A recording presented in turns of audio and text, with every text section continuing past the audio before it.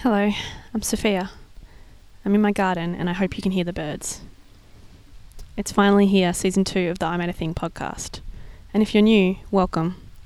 This project is all about helping those interested in business, in owning their own thing, in creating and doing something different. Figuring out just how you can do it. When I wanted to do something different, I could only find American male role models. So here's something different, made by Australian women, featuring Australian women, and our ideas. Today on the I Made a Thing podcast, I'm bringing you a very special chat with a person who made a dramatic change to the trajectory of their career. As you'll hear, previously the things that made her peers perhaps uncomfortable now set her apart. She's going to talk about discovering and letting her magic out. For those of you who are joining us, my name is Kerry Carucci and I am a Brisbane-based personal, editorial and campaign stylist. And I also do a little bit of content creation and speakership as well. My business is built off the passion of fashion and styling, but ultimately I work with primarily time-poor men and women to help them and empower them to feel confident every single day and the best version of themselves. Amazing. I need more of that. And in fact, I will be working with Kerry soon. So I'm excited to share more of that journey. Such a cheesy word, but it feels like a journey for me once we get into it in the next few days. Hopefully, Kerry, I need to get back to your email about booking in a time for that. We've been so disrupted recently with the virus, and Kerry and I are going to talk a little bit about how she's kind of coping at the moment and some mechanisms that she's put in place for her business. But I guess before we get into the doom and gloom side of things, I wanted to ask you, Kerry, a little bit about your journey, because you've mentioned that you started off in a very corporate background. Can you tell me about your job back then and how you found yourself working in engineering? Yeah, absolutely.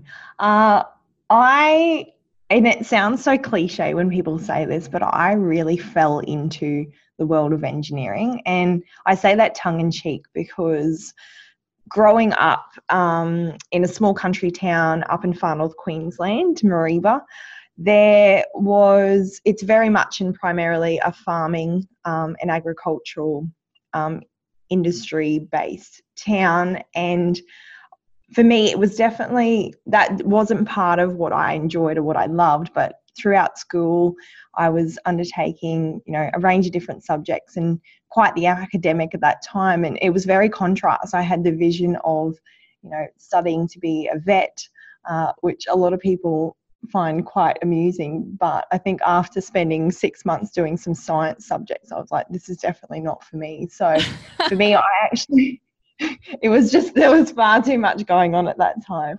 I think so. I was undertaking a couple of subjects, and graphics, which is, drawing plans and sort of creating those sorts of 2D or 3D items, was something that I really, really enjoyed. And I think leaving school, like I know a lot of students, especially at the moment, they can relate to that stressful period and you sort of just wanted a break. And I took a university or a study break for a year, and I was working for a building company just doing some admin. But what I realized, I really enjoyed the component of seeing something from an idea on a piece of paper and to see it actually come to fruition in that real life form.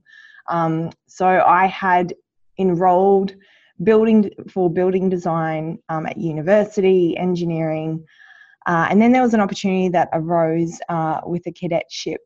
So a cadetship's basically where a company will provide incentives for you to study with them, and that was a company that had water infrastructure, which, as I mentioned, up in far north Queensland is very much predominantly agriculture.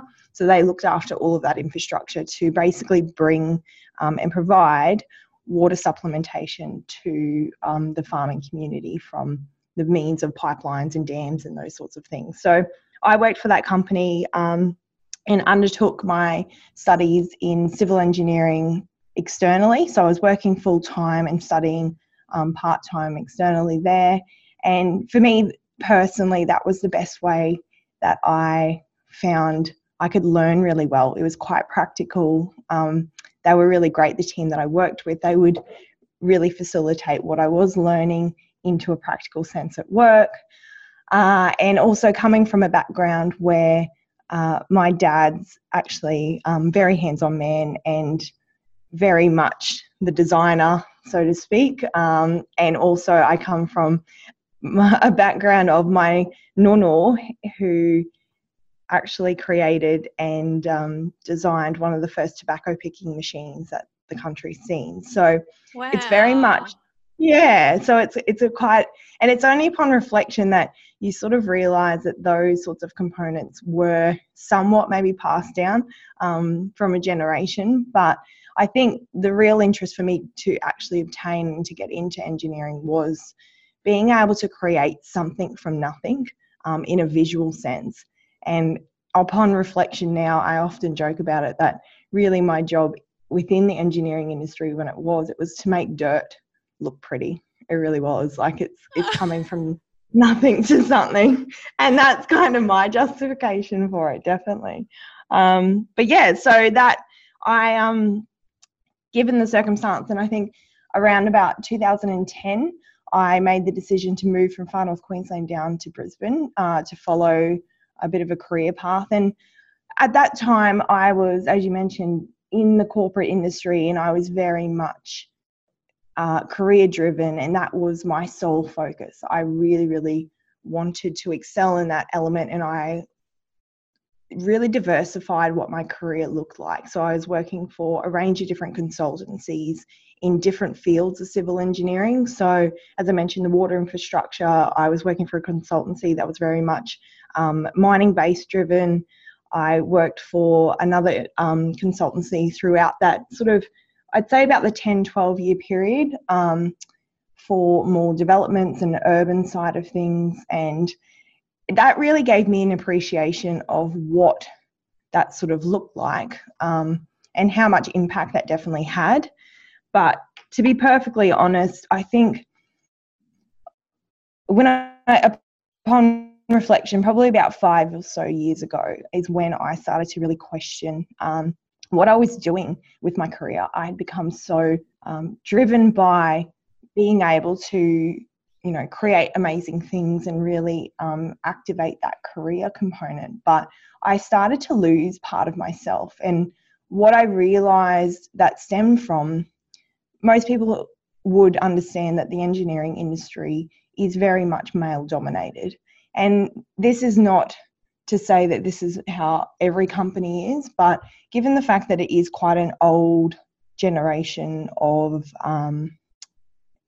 an industry that has been around for so long, there is a lot of old power minds and a lot of old ideas of how you should do things as well.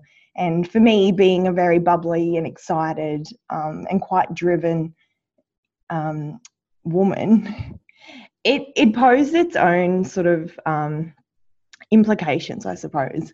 It's funny because I really needed to work twice as hard to somewhat prove myself of the value that I was either bringing to that particular project, or also to just be taken seriously around how you were creating impact within that sort of area of your career as well.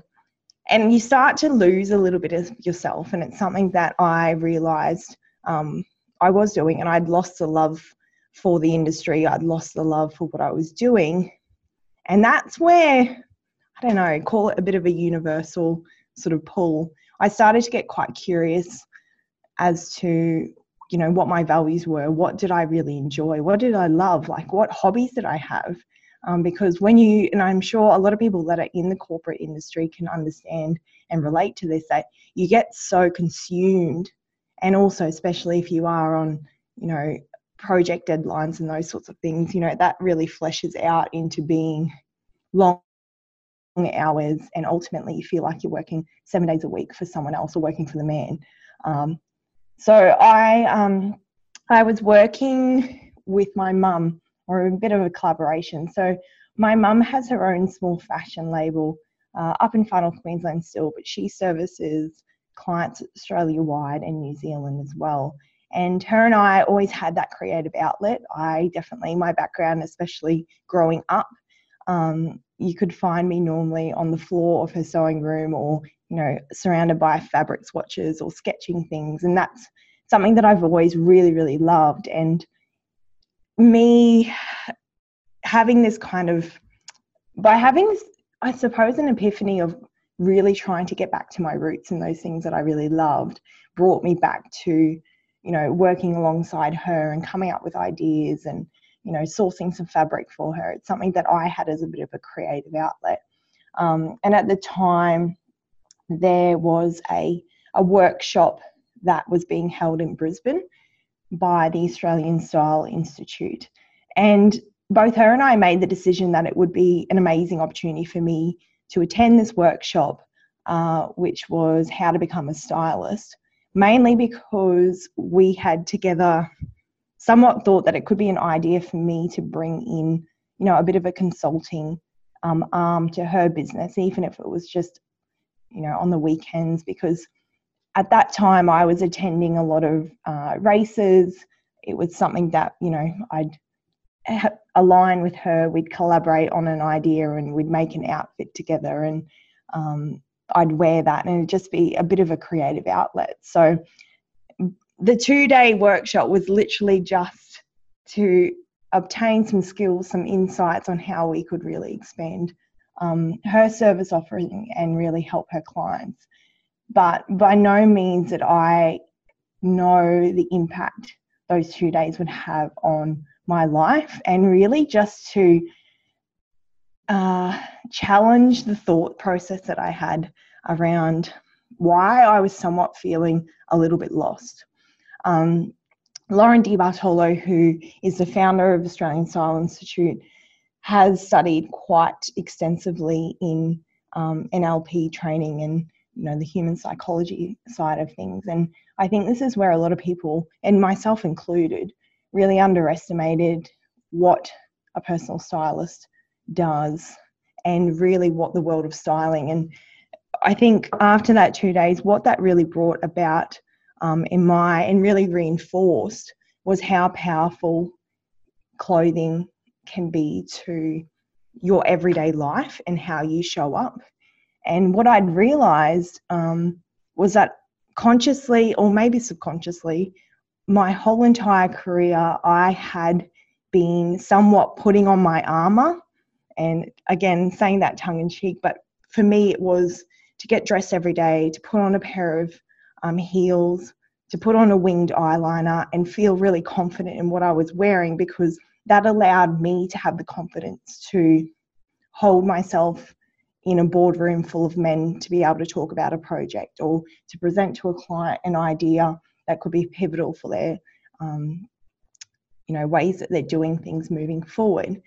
There was all of these different things that sort of led me on this path. And it wasn't until that weekend workshop where it was somewhat reinforced. All of those things that I was doing subconsciously had led me into this particular, time of my life, and start questioning and getting really curious around what that all looked and what that all felt like.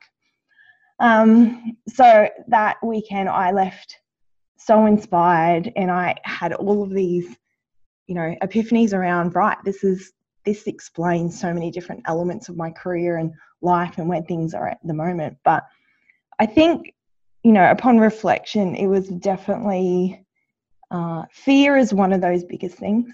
To even think that it could be possible that I would change careers, if that's even, I didn't even think that could be. I mean, obviously, I knew that people were definitely, they had businesses in styling. There was plenty of personal stylists. There were some beautiful stories that were shared, and I'd met, these Brisbane-based stylists that were at that workshop. But at that time, I think I wasn't ready to even go down that path. And I think you just kind of slot back into everyday life. And I definitely did that for another about 15 months or so. And then I think it just happens. Like there's these pivotal points in life that one day I just had enough, and I called ASI and I was like, right, I'm going to enroll. This is what I'm doing. So I undertook a master's of advanced professional styling. So Australian Style Institute's based down in Melbourne. They do, the way that they kind of structure their course learnings is it's face-to-face for a certain amount of days, and the rest is all online modules, etc. And that was in November 2017. And for me, that week definitely changed my life. It changed the trajectory that I was going on. I had this different insight around just taking control of my passion and the curiosity. And actually, I don't know, I'm always such a huge believer that we have a feeling, and it's something, little reminders will keep coming up in life. But then if you follow that feeling, then that's where the true magic happens. And the fact that I gave myself that opportunity, I think for so long in my career, I had sort of just pushed that down to say, no, that's not practical. It's not practical. And being someone, obviously, studying engineering and being in that industry, I am very strategy based and quite statistic, and everything needs to make sense. And I think it was the first time that I just kind of let go and let it flow. And it did. It made sense, and it felt like magic, definitely. But so that was November 2017. And then from there, I started to build my styling business on the side. I was still working full-time at that time. And then it got to the middle of about June 2018 that I took a step back and went part-time, because things had just started to really come into fruition with my styling business. And it's, call it the universal law of attraction or whatever you like. But for me, it was definitely very much where your focus goes, energy really does flow. And some beautiful opportunities came about that I was working with some incredible clients. I was working with some amazing creatives where we were getting published in international fashion magazines. Just there was so much going on. And at that time, it was surreal. But I had never felt so alive because you're just fueling that passion. And I sort of maintained that sort of carryover in a sense of what that looked and felt like. And I think even upon reflection, I could have left my corporate career completely, probably 12 months earlier than what I really did. But there's always fear involved. And, you definitely need to be okay with moving into a different structure. And that was definitely something that I needed to work on for myself, because obviously moving from quite a stable career path like engineering to having your own small business, being the marketing, accountant, stylist, you need to wear all these hats, but also understanding that the nature of a creative industry like styling is very much freelance. So it's being okay with the ebbs and flows of work and the ebbs and flows of opportunity as well. That was definitely a process that I needed to learn. And I mean, I'm still learning. I'm still navigating every single day. And that's the beautiful part about it as well. It's really facilitating the fact of how much growth you can have as a person. But I mean, I get a lot of energy and a lot of growth from the people that I get to work with and the clients that I get to, help transform or really step into their true selves, but also just empower them. That for me is what will continue to always fuel the fire that I have of being able to bring that to life as well. Amazing, Kerry. Thank you so much. I want to circle back and just talk a little bit about your time in civil engineering. So from the time, I guess, of moving, having a more corporate feel to your life, working as a civil engineer, How many years were you doing that before you started to think that styling could be an option for you? Yeah. So what was that? I would have been really in the crux of it for a good 5 years ultimately, because I was starting my cadetship quite early on. And you were sort of just navigating the first sort of 4 years or so. You're kind of just navigating through that. So I'd say that it was probably 2 or 3 years after I'd finished studying and I was really in the crux of it all, which, upon reflection, as I said, it was probably now, if I look back, would have been about 5-6 years ago. Mm. And what did your day-to-day life look like when were you going to an office? You mentioned that you were consulting. Were you going to clients' premises? How did that sort of work? Yeah, definitely. So I worked for a range of different companies, and when I say different companies, different size companies. So the smaller consultancies obviously are a lot more hands-on in that respect, that you're doing a lot more on projects. So you are out and about.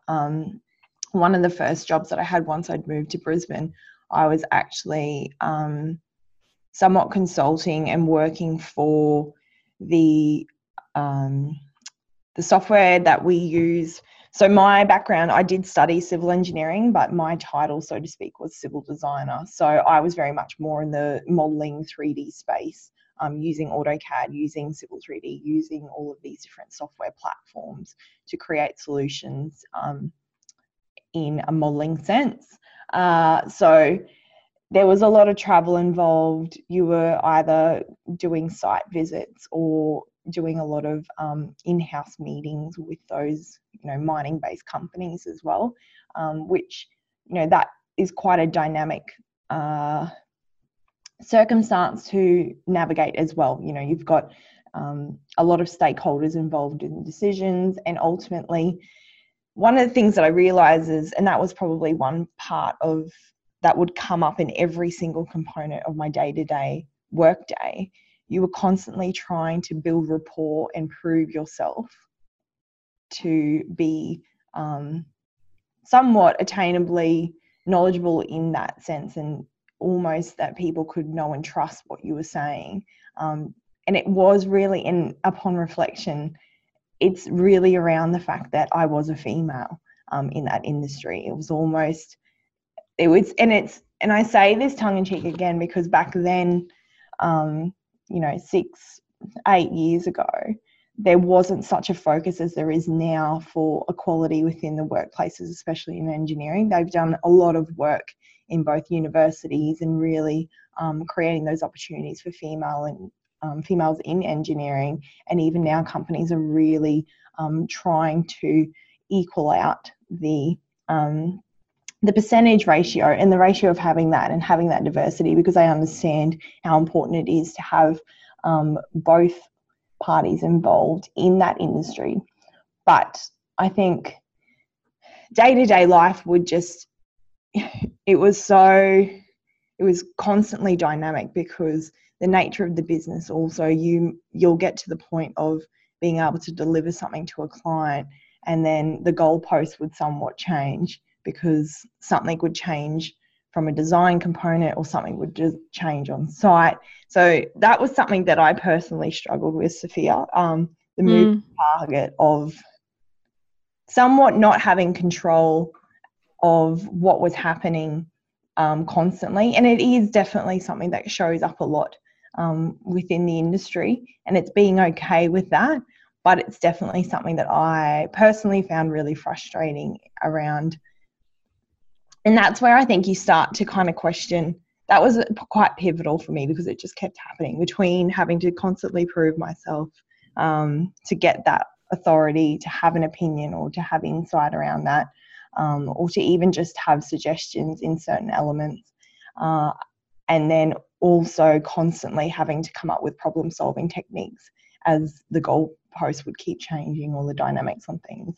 So that was definitely what it looked and felt like on a daily basis. But also, given the fact of that happening, normally you would think it's an 8 to 5 job, or once you started to develop your career, it would obviously be a few more hours. But, you know, when it starts to move the goalpost out that you're still in the office at 9 o'clock at night, it makes it interesting, and it makes you question, you know, is this something that I really love to be able to do this for the rest of my life? And that was definitely a conversation that I would have constantly with myself, that if I loved it enough or I could see value in what I was doing, that wouldn't be an issue for me. But it would really, that was where there started to be quite pivotal moments where I knew I couldn't sustain that for the next 20, 30 years of my career either. I'm guessing a lot of your stakeholders and clients were male as well as your colleagues? 100%, definitely. Majority of the stakeholders and any senior executives within that industry would be male. And at that time, larger consultancies, there was a move towards the end of my career in engineering. There is obviously more females that you're working with in a team, but the key stakeholders, the key decision makers, definitely all male. So you've talked about with styling that one of your aims is to help your clients feel empowered, to have that clarity, to have that confidence. How are you feeling at that stage in your life? And you've talked about putting on your armor to go into work each day. I want to understand a little bit, because you've touched on that the psychology of this and the behavioral science behind this is so important.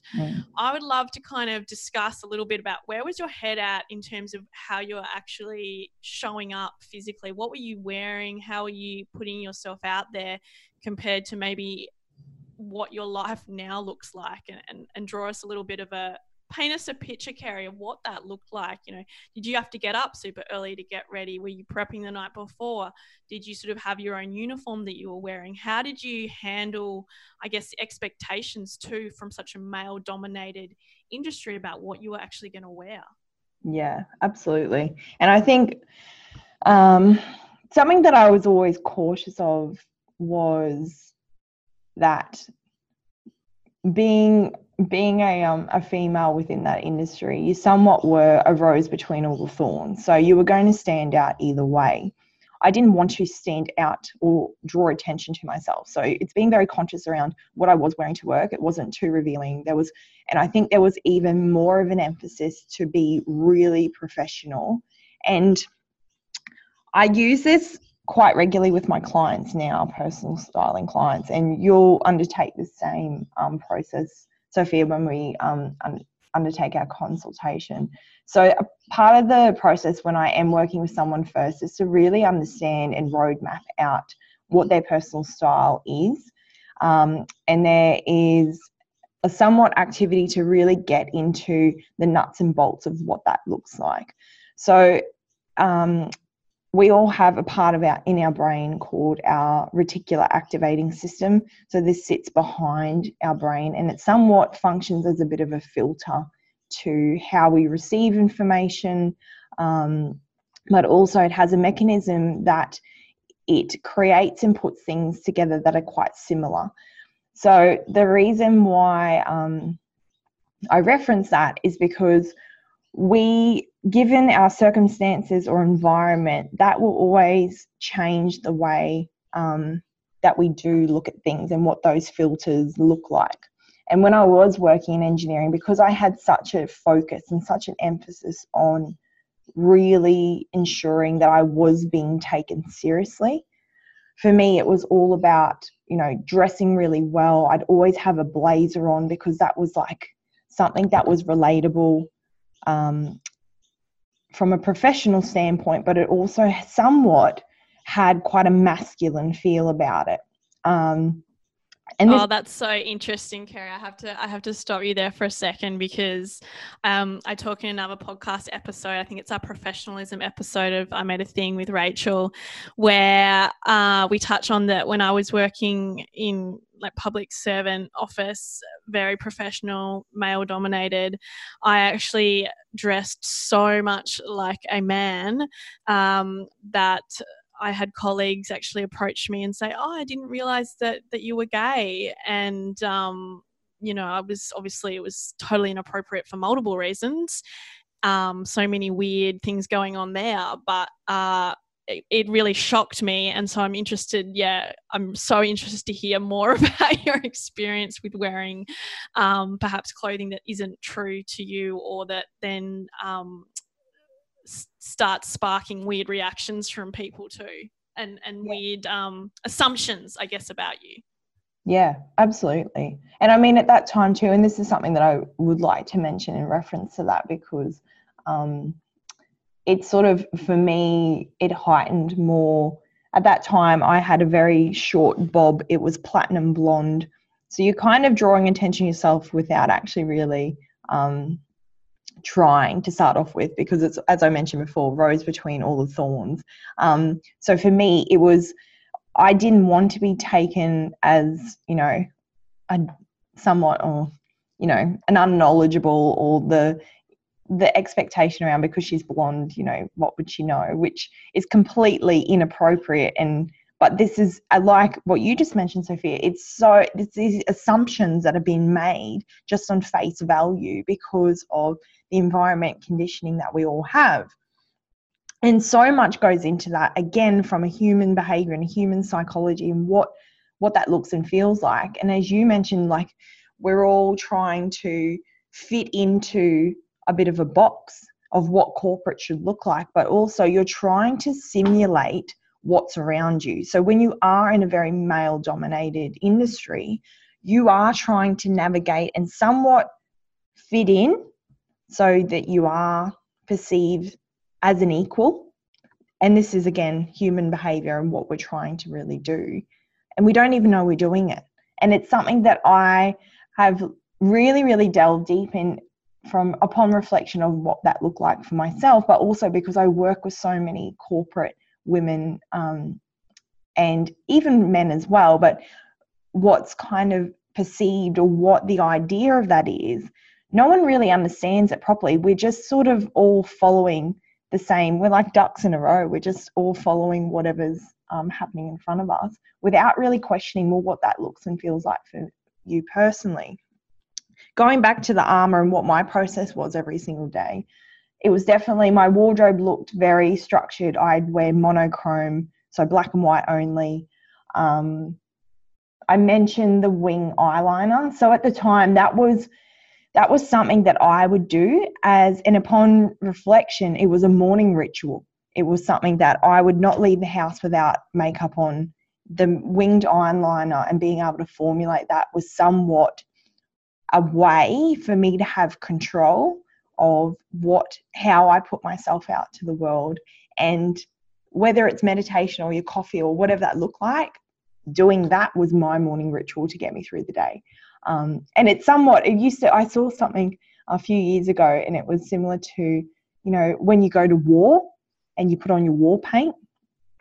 That was my version of war paint, which no one wants to think of, their career or how they're going about their day. But what I really saw it was not that I saw my career as a war, but it was a way to feel empowered. And it was a way to feel really confident, whatever the day threw at you, because you didn't know what that looked like at that point, that you were prepared for it.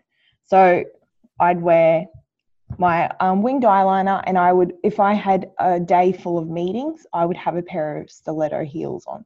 That was my go-to. That's what really allowed me to step into the confident state that I was, that I could really feel empowered in that sense and really hold my own, because that was, at that point in my career, was so important for me to do that. And upon reflection, that was such a vital part of where I pathed into the world of styling, yes, but it also really fleshed out the success that I had in my career as well, because every single day it was consistent and I was somewhat unshakable.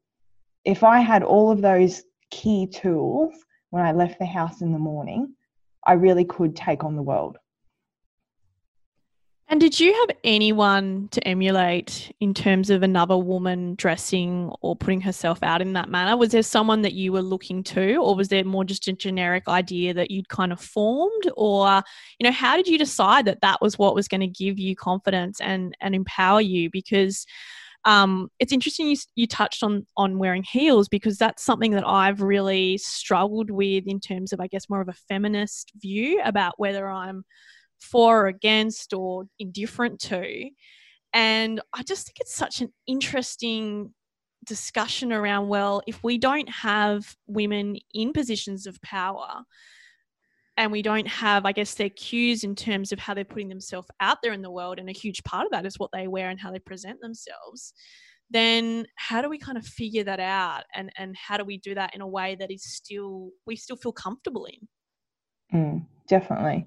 And I mean, that's not to say that you have to wear heels to feel that way. I think for me, that was just, I've always been such a fan of a good shoe.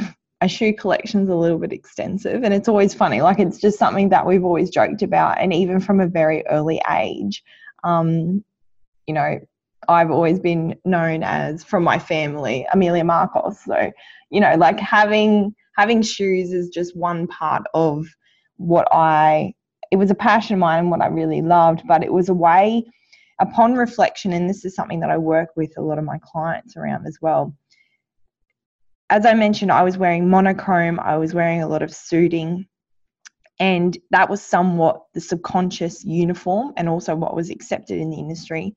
By wearing a stiletto of whatever that looked like, whether it was a colour or, it was something a little bit different, it was a way for me to inject my personality into what I was wearing every single day.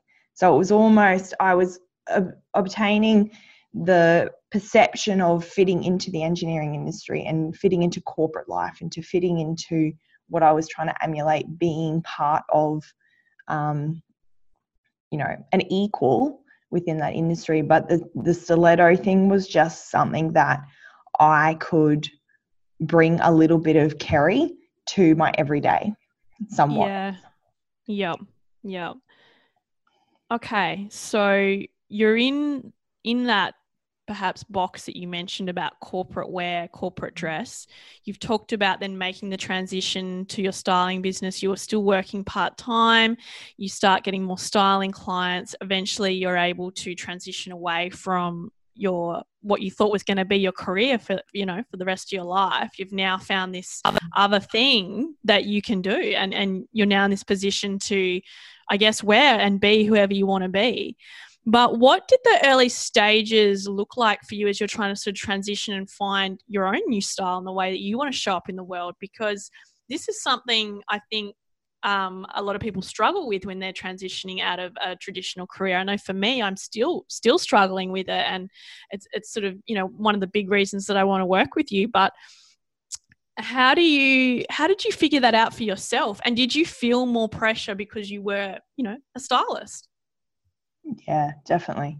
It's funny because, as I mentioned, that workshop 5 years ago, and it was just that 2 days, that was really what started to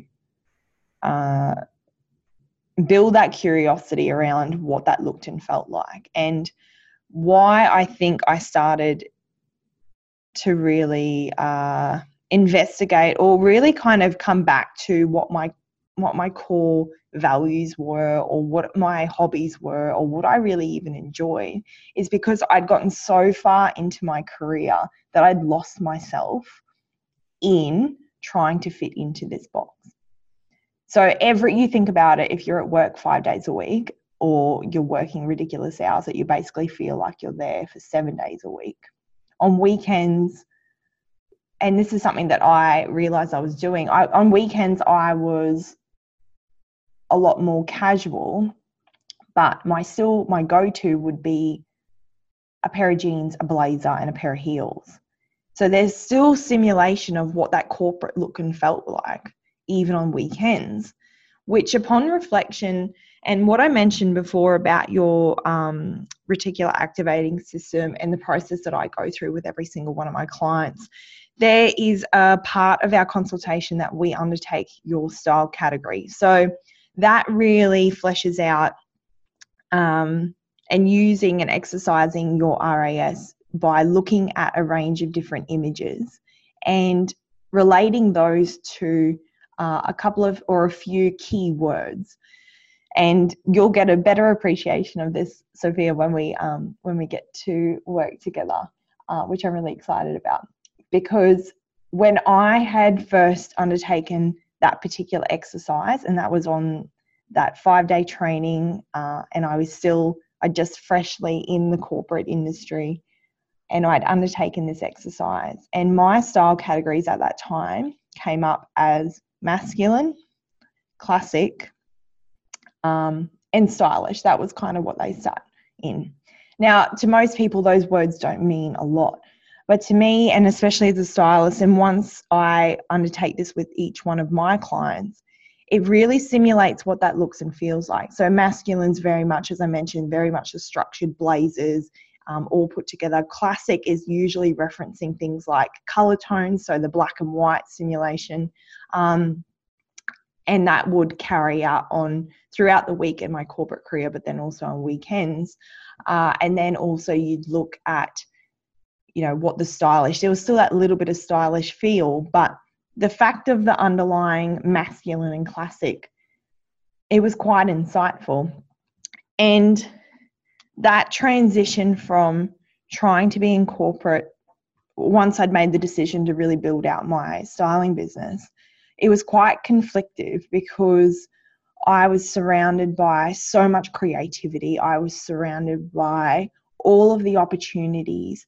And it was almost the first time in a really long time that I got to play with colour in my everyday life, and in a sense of like putting on colour and wearing different things and wearing things that were outrageous and over accessorizing and just somewhat, gravitating into things that looked and felt good for myself. And that's the real power in that. And it's funny, you're having some fun. Yeah, finally. 100%.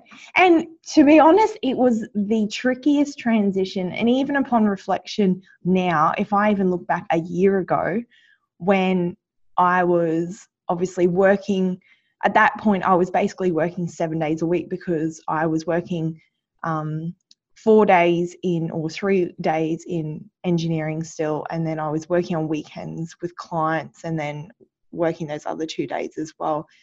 It was the hardest transition to come back into corporate life, that components of my stylist uniform, so to speak, would start to flow into corporate. And it was the funniest thing to even just see people's reactions. Because I think at that point too, I no longer was trying to prove myself in my career. And selfishly, it was just a way, and it was a strategy to transition from engineering into styling full time, that there was no longer that need or care factor to fit into someone's box. I was so authentically me because I'd already established this complete transition of what my style was. And if I wanted to wear a bright blue skirt to work, well, then I would. And there was all of these different factors that came into it. And it was funny to notice the behavior of people's reactions to that. It definitely was. But 2 years ago, I undertook that same style category activity. And that was probably after being in my business part-time for about a year or so, and playing around with just those different compositions. And my style categories had completely transformed. And now, as they sit in very much youthful, feminine, stylish, and a little bit trend as well, which,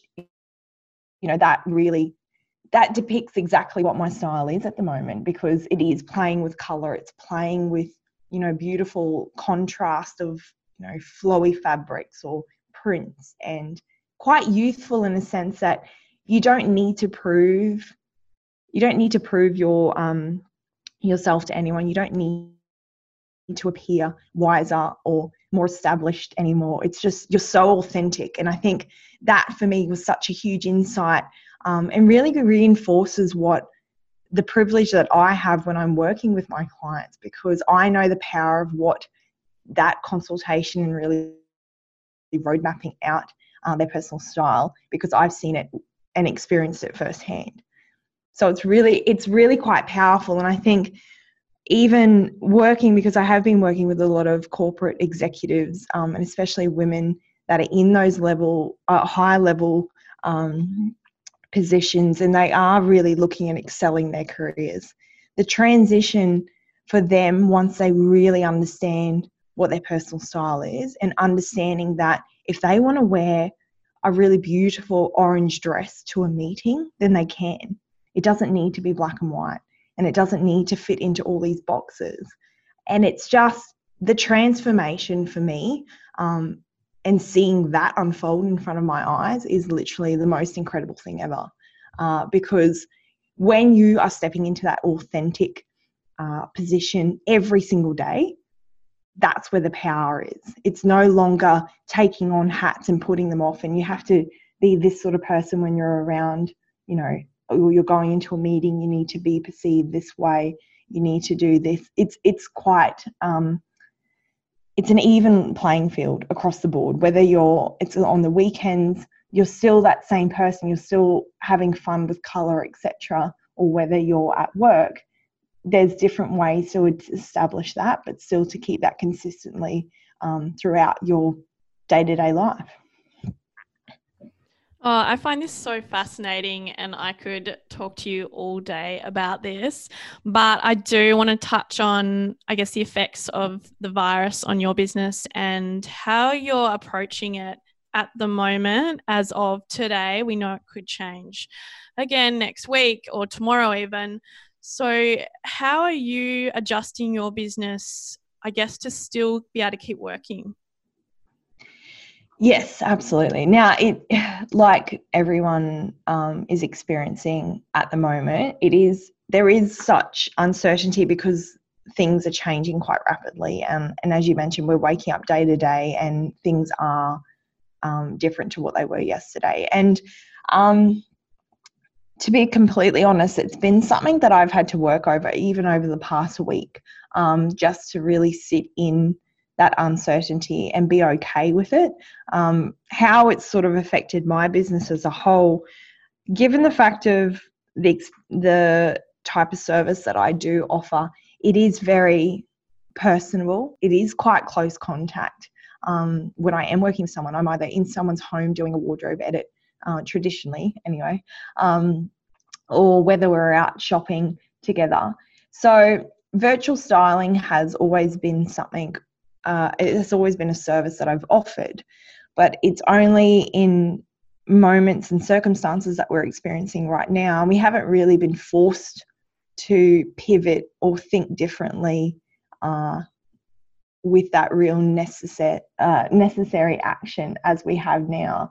So for me, it's really about, I've had to really go within this week, and I'm very blessed to have some amazing people in my life. I've got a really amazing mentor as well, that we've sort of workshopped out a few different ideas around how I can still do exactly what I normally do in person, but virtually. So I've pivoted all my businesses at the moment to be and offering them completely virtual via Zoom, which we're doing this on. So I still can have that face-to-face contact with my clients.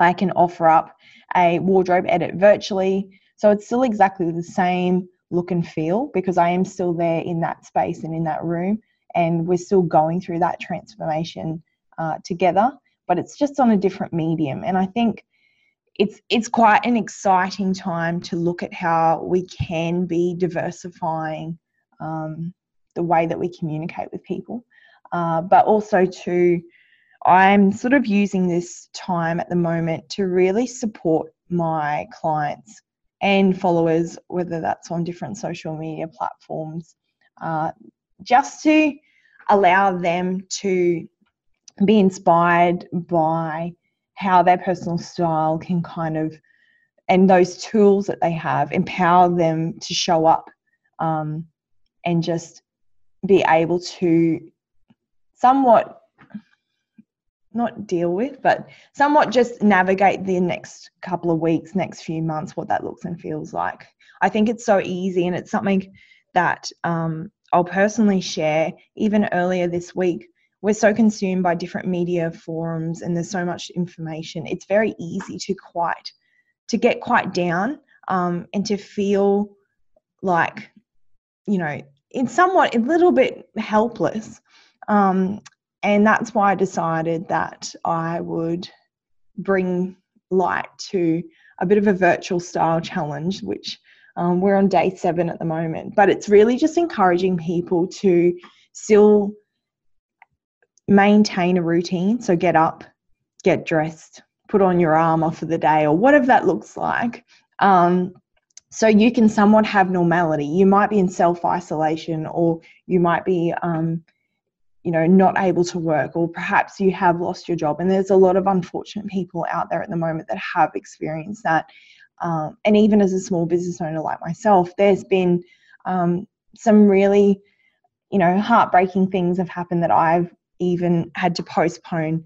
The fact that things have with personal styling, they have such correlation to events, whether that's races or there's weddings or there's, all of these incredible celebratory things that we normally love to dress up for. Those are all huge parts of my business that really formulate what, styling clients I work with, and even masterclass events that I usually host have either need to be postponed, rescheduled, or we're moving them online. But all of those come into different components around, somewhat normality. And when things like, quite traumatizing events can happen to people, it's very easy to just lose yourself again in the situation. So the method of the virtual style challenge was really just to encourage people to still get dressed, give them a bit of a topic of the day of what they can, go into their wardrobe and pull something out and put it on, rather than just run around in your PJs and tracky dacks, or somewhat that, something that's going to disempower you. I'm all about comfort, though, I must say, Sophia. I'm all about the comfort, but but I'm glad to hear that, Kerry. I'm wearing it is quite fashionable, but it is a onesie technically. So I love that. Cute. But you can see, I think, knowing the power of clothing, and I think this is where I take such a privilege of what I do as a stylist. There's nothing really frivolous around, clothing itself. It really is quite powerful. And if you are whether in self-isolation, or you're kind of just taking that break to kind of navigate what the next few weeks look like, it's so easy to just get into that mundane of you don't shower, you don't wash your hair, you don't brush your teeth, and it's so easy to do because of the outside factor. But somewhat there is such a human psychology, and there's such a correlation between keeping and maintaining that routine, whether that's getting up, having a shower, moving your body of some description of however that looks and feels like, nourishing your body, having something you can put on, whether that's if you're running around the house, even if you are in these uncertain times and you're running around the house in a red lip. I've actually got one on today because I woke up and I was like, what? Today's a red lip day. Why not? It's Friday. There's all of these different components that we have control over, still within our own means, that can just lift your energy. And especially it's something that I talk a lot about with my styling clients that are small business owners and they are working from home.